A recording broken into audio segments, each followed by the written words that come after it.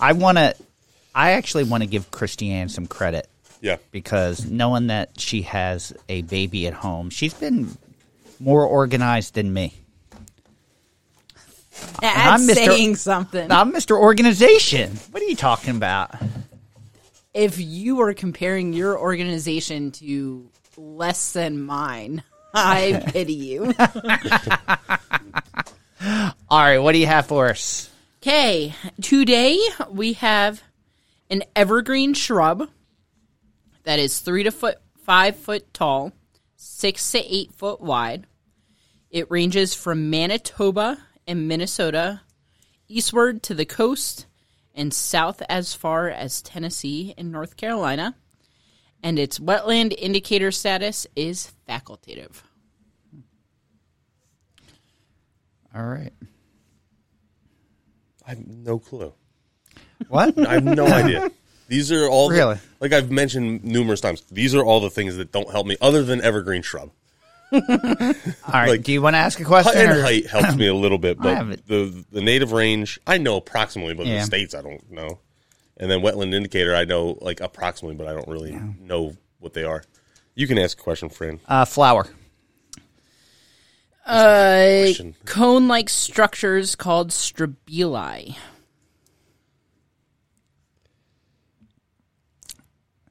That doesn't help me at all. And let's see, what else do we? Were there it's evergreen, so evergreen. It could be leaf type or bloom time or bloom color. Yeah, I'm gonna go, all three. I'm gonna go. What are some of the Native American uses? It was commonly used for rheumatism and to bring out the clots after childbirth. Yep, I know it now. That's... All right, then. I don't even know why I wrote that back down. That's like it's going to help me. I'm just trying to rack my brain as far as short evergreen shrubs. Do you want to pick? We've already done. I have no idea. I don't know anything that fits this. I was gonna just like stay silent and take a loss on this one. You gotta pick something. The one thing I know we did in season 1, so it's not that. The flower threw me off. As far as evergreen shrubs staying that size is really tough. I'm gonna say Taxus canadensis. Yeah, going with that one. You got it. Look at that. Wow, I pulled that out of nowhere. You're listening to A Native Plant Every Day with Tom and Fran. Finishing up the week strong, welcome back to A Native Plant Every Day with Tom and Fran. I am Fran. And I'm Tom. And I'm Kristianne. And today's plant is Taxus canadensis, which is Canada yew. And I pulled that one out of... It was my last question is really what gave it away. Everyone knows Canada yew and rheumatism it was go the right clots together. for me after childbirth that did it.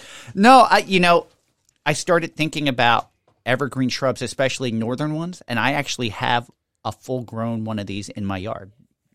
And I started I don't know what made me think of that, and it popped into my brain. Like, it was just sheer luck, I think. But today's plant, as Kristianne mentioned, is 3 to 5 foot tall, 6 to 8 foot wide, with a wetland indicator status of facultative. And that range from Canada, Manitoba, Minnesota, and Iowa eastward to the coast and south to Tennessee and North Carolina. It's found as a rare Ice Age relic in some coves of the Appalachian Mountains, which is pretty amazing. It's an evergreen shrub of the Taxaceae family and has dark green needles attached singly in a spiral around the branch, but give a flattened appearance as they project laterally only. The undersides are paler with a prominent green midvein and appearing stripe, and it has a reddish bark, very thin and scaly. From my experience, deer love it as well. Like, before in the nursery industry, before the deer explosion here in the Northeast, Taxus was a mainstay were a mainstay of many properties, and everyone grew them, and you couldn't grow enough. And then as the deer population exploded, no one wanted them, and then no one could even grow them. Like, I'm thinking of, what's the nursery in South Jersey? Chris, they grow liners now. Rusky. Cumberland. They were mainly a ewe nursery. Really? Like, that was their main product, and they've completely shifted into another direction because it wasn't sustainable as a nursery crop anymore. Yeah, that's pretty cool. But I guess it's not that cool if you're into Canada ewes. It's kind of cool that they were able to shift into a new, like, to see opportunities in another way and continue on. Yeah. So this plant is usually monoecious, and the male and female flowers are cone-like structures called strobili, or strobili, not stromboli. If you're looking at it. Now I'm hungry. A little early to be hungry. They're born singly in the leaf axis. Female cones are smaller, beginning as pointed buds and subtended by a series of small bracts, and the male strobili are oval elliptic. The cone scales yellowish, and the pollen sacs initially creamy colored, turning tan. And that bloom time is in the spring. So the one thing I remember, we had one of these at my property as a kid, and the one thing I remember is the fruit, which is a cup-shaped berry-like cone called an aril, maturing to bright red, open at the top, exposing the single seed in mid to late summer. So the way it's open at the top actually reminds me of like a little olive, like a little red olive. Mm-hmm. Yeah. And we would smash them when they come and throw them at each other. You know, when you're a kid, that's what all these things become weapons. But the other good memory I have of this is the amount of inchworms that we would get on that plant. It was always coated in inchworms, which was very cool because we loved playing with the inchworms. And probably made a lot of people upset as well. Yes. Yeah. So yeah, totally. So, and in that fruit is a cup-shaped berry-like cone called an aril. And like Fran said, it matures to a bright red, open at the top, exposing the single seed in mid to late summer. It reproduces by layering, forming a continuous population of clones. The connections between ramettes usually rot.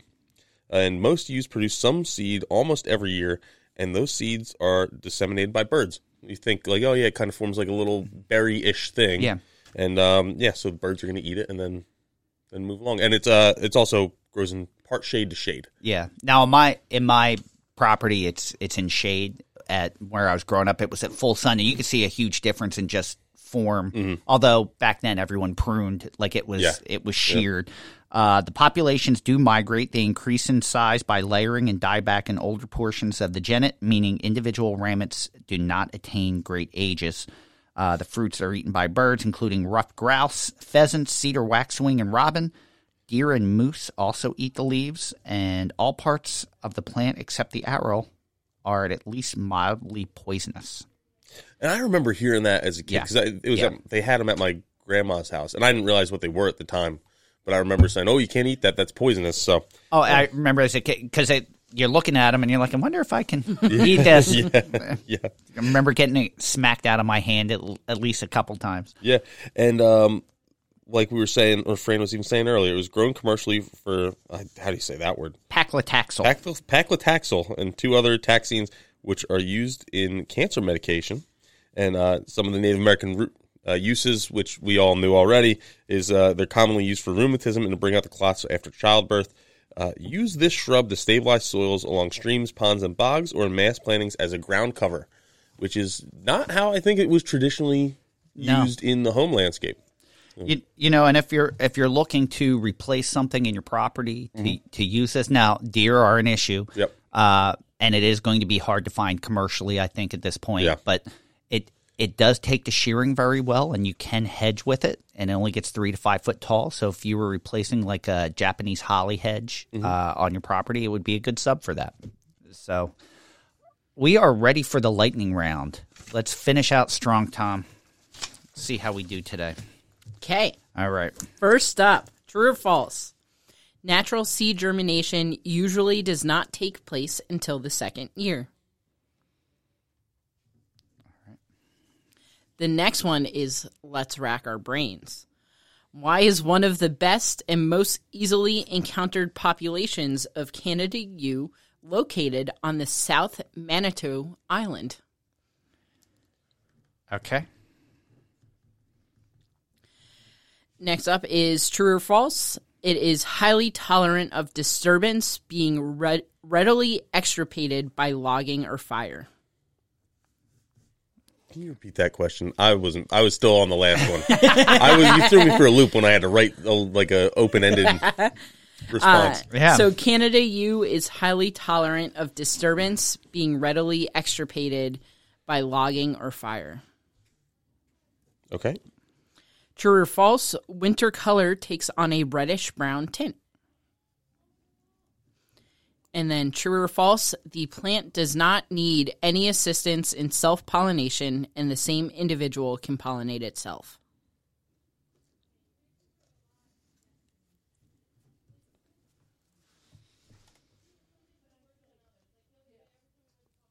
Okay. I waffled on my last answer. I did too. Yeah. I just changed it. All right, go ahead. Okay. First up, it is true natural seed germination does not take place until the second year. Save 2 for last. I was, Fran, I know how to do my job if you'd let me. All right. I can't wait for your gift to show up today, by the way. Is false. They are highly intolerant, appear most in late succession forests. I'm 0 for so far. Yeah, I took your question. I answered true because I misunderstood your question. I thought that's what I was answering. Did you get the first one right? Not resilient to fire. I did, yeah. Okay. Yeah. So Tom's 1 for 2. I got the second one right too, but we're going to find out that later. Okay. All right. The next one was true. The winter color takes on a reddish-brown tint. All right. And then we have false. The plant is not self-fertile but must be pollinated by the wind. I'm 2 for 2. I am 2 of 4. Or I'm 2 of 4. Sorry. All right. So it comes down to this one. So what do you both think is the reason that you can find a population in the South Manitou Island? I wrote that there's no deer. Oh, that's a great answer. I was thinking it was like a height above sea level thing. Oh. Like it's higher and colder. It's because cervids, particularly white-tailed deer, have not swam across to inhabit the island. Yeah, I've heard of South Manitou Island, but I don't remember where that is. I do not know. Yeah. I just assumed that, it made me think of, we just did an article on Native Plants, Healthy Planet, where we're talking about islands, some which had deer, some which didn't, so they could see the difference between plant communities with and without heavy deer browse, and it made me think of that. Yeah. It is where I thought it was. It's in Lake Michigan. Okay.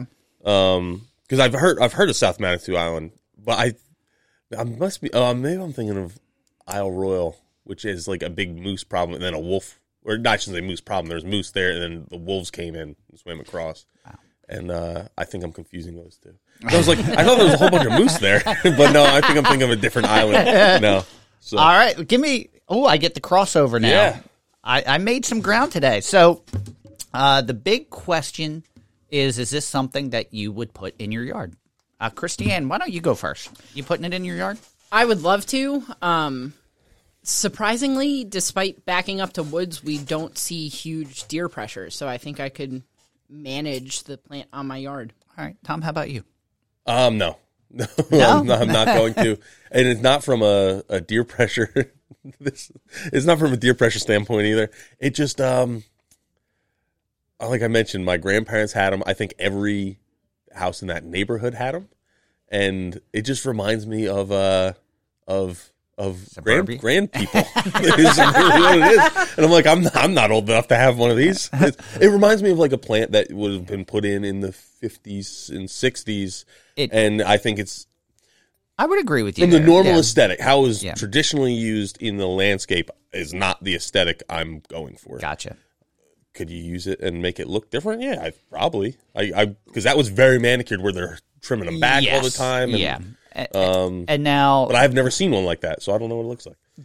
I'll take a picture of the one in my backyard because we've never touched it except for it gets heavily deer browse, so it's bare. The one thing that helps it is it's on a slope, so they can get at the bottom, and even though it's only 5 foot tall, which you figure they could browse it because it's on a slope and they're trying to get it from the bottom, they can't reach it. So it gets a little bit different of a look when it's not manicured, because most of the time you see ewes, they have been pruned or sheared heavy. So totally. So we ended up the week strong. Hopefully next week I'm only one behind Kristianne. Maybe I can catch up next week. But there's no episode tomorrow because there will be a new episode of Native Plants, Healthy Planet. So we leave that day open so you can listen there. But we will see you again Monday with a brand new week of A Native Plant Every Day with Tom and Fran. Until then, keep it native. Thank you for listening to A Native Plant Every Day with Tom and Fran. Hey everyone, this is Fran. And Tom. And we just wanted to give you a quick reminder to tune in every Friday to our other podcast, Native Plants, Healthy Planet. Yeah, so on Native Plants, Healthy Planet, we dive into all different kinds of subjects revolving around native plants and our ecology and having a healthy planet. We have guests from colleges, from other podcasts, from different nonprofits we work with, even authors. It's a really good time. We hope you join us over there. Make sure you tune in, and until then, keep it native.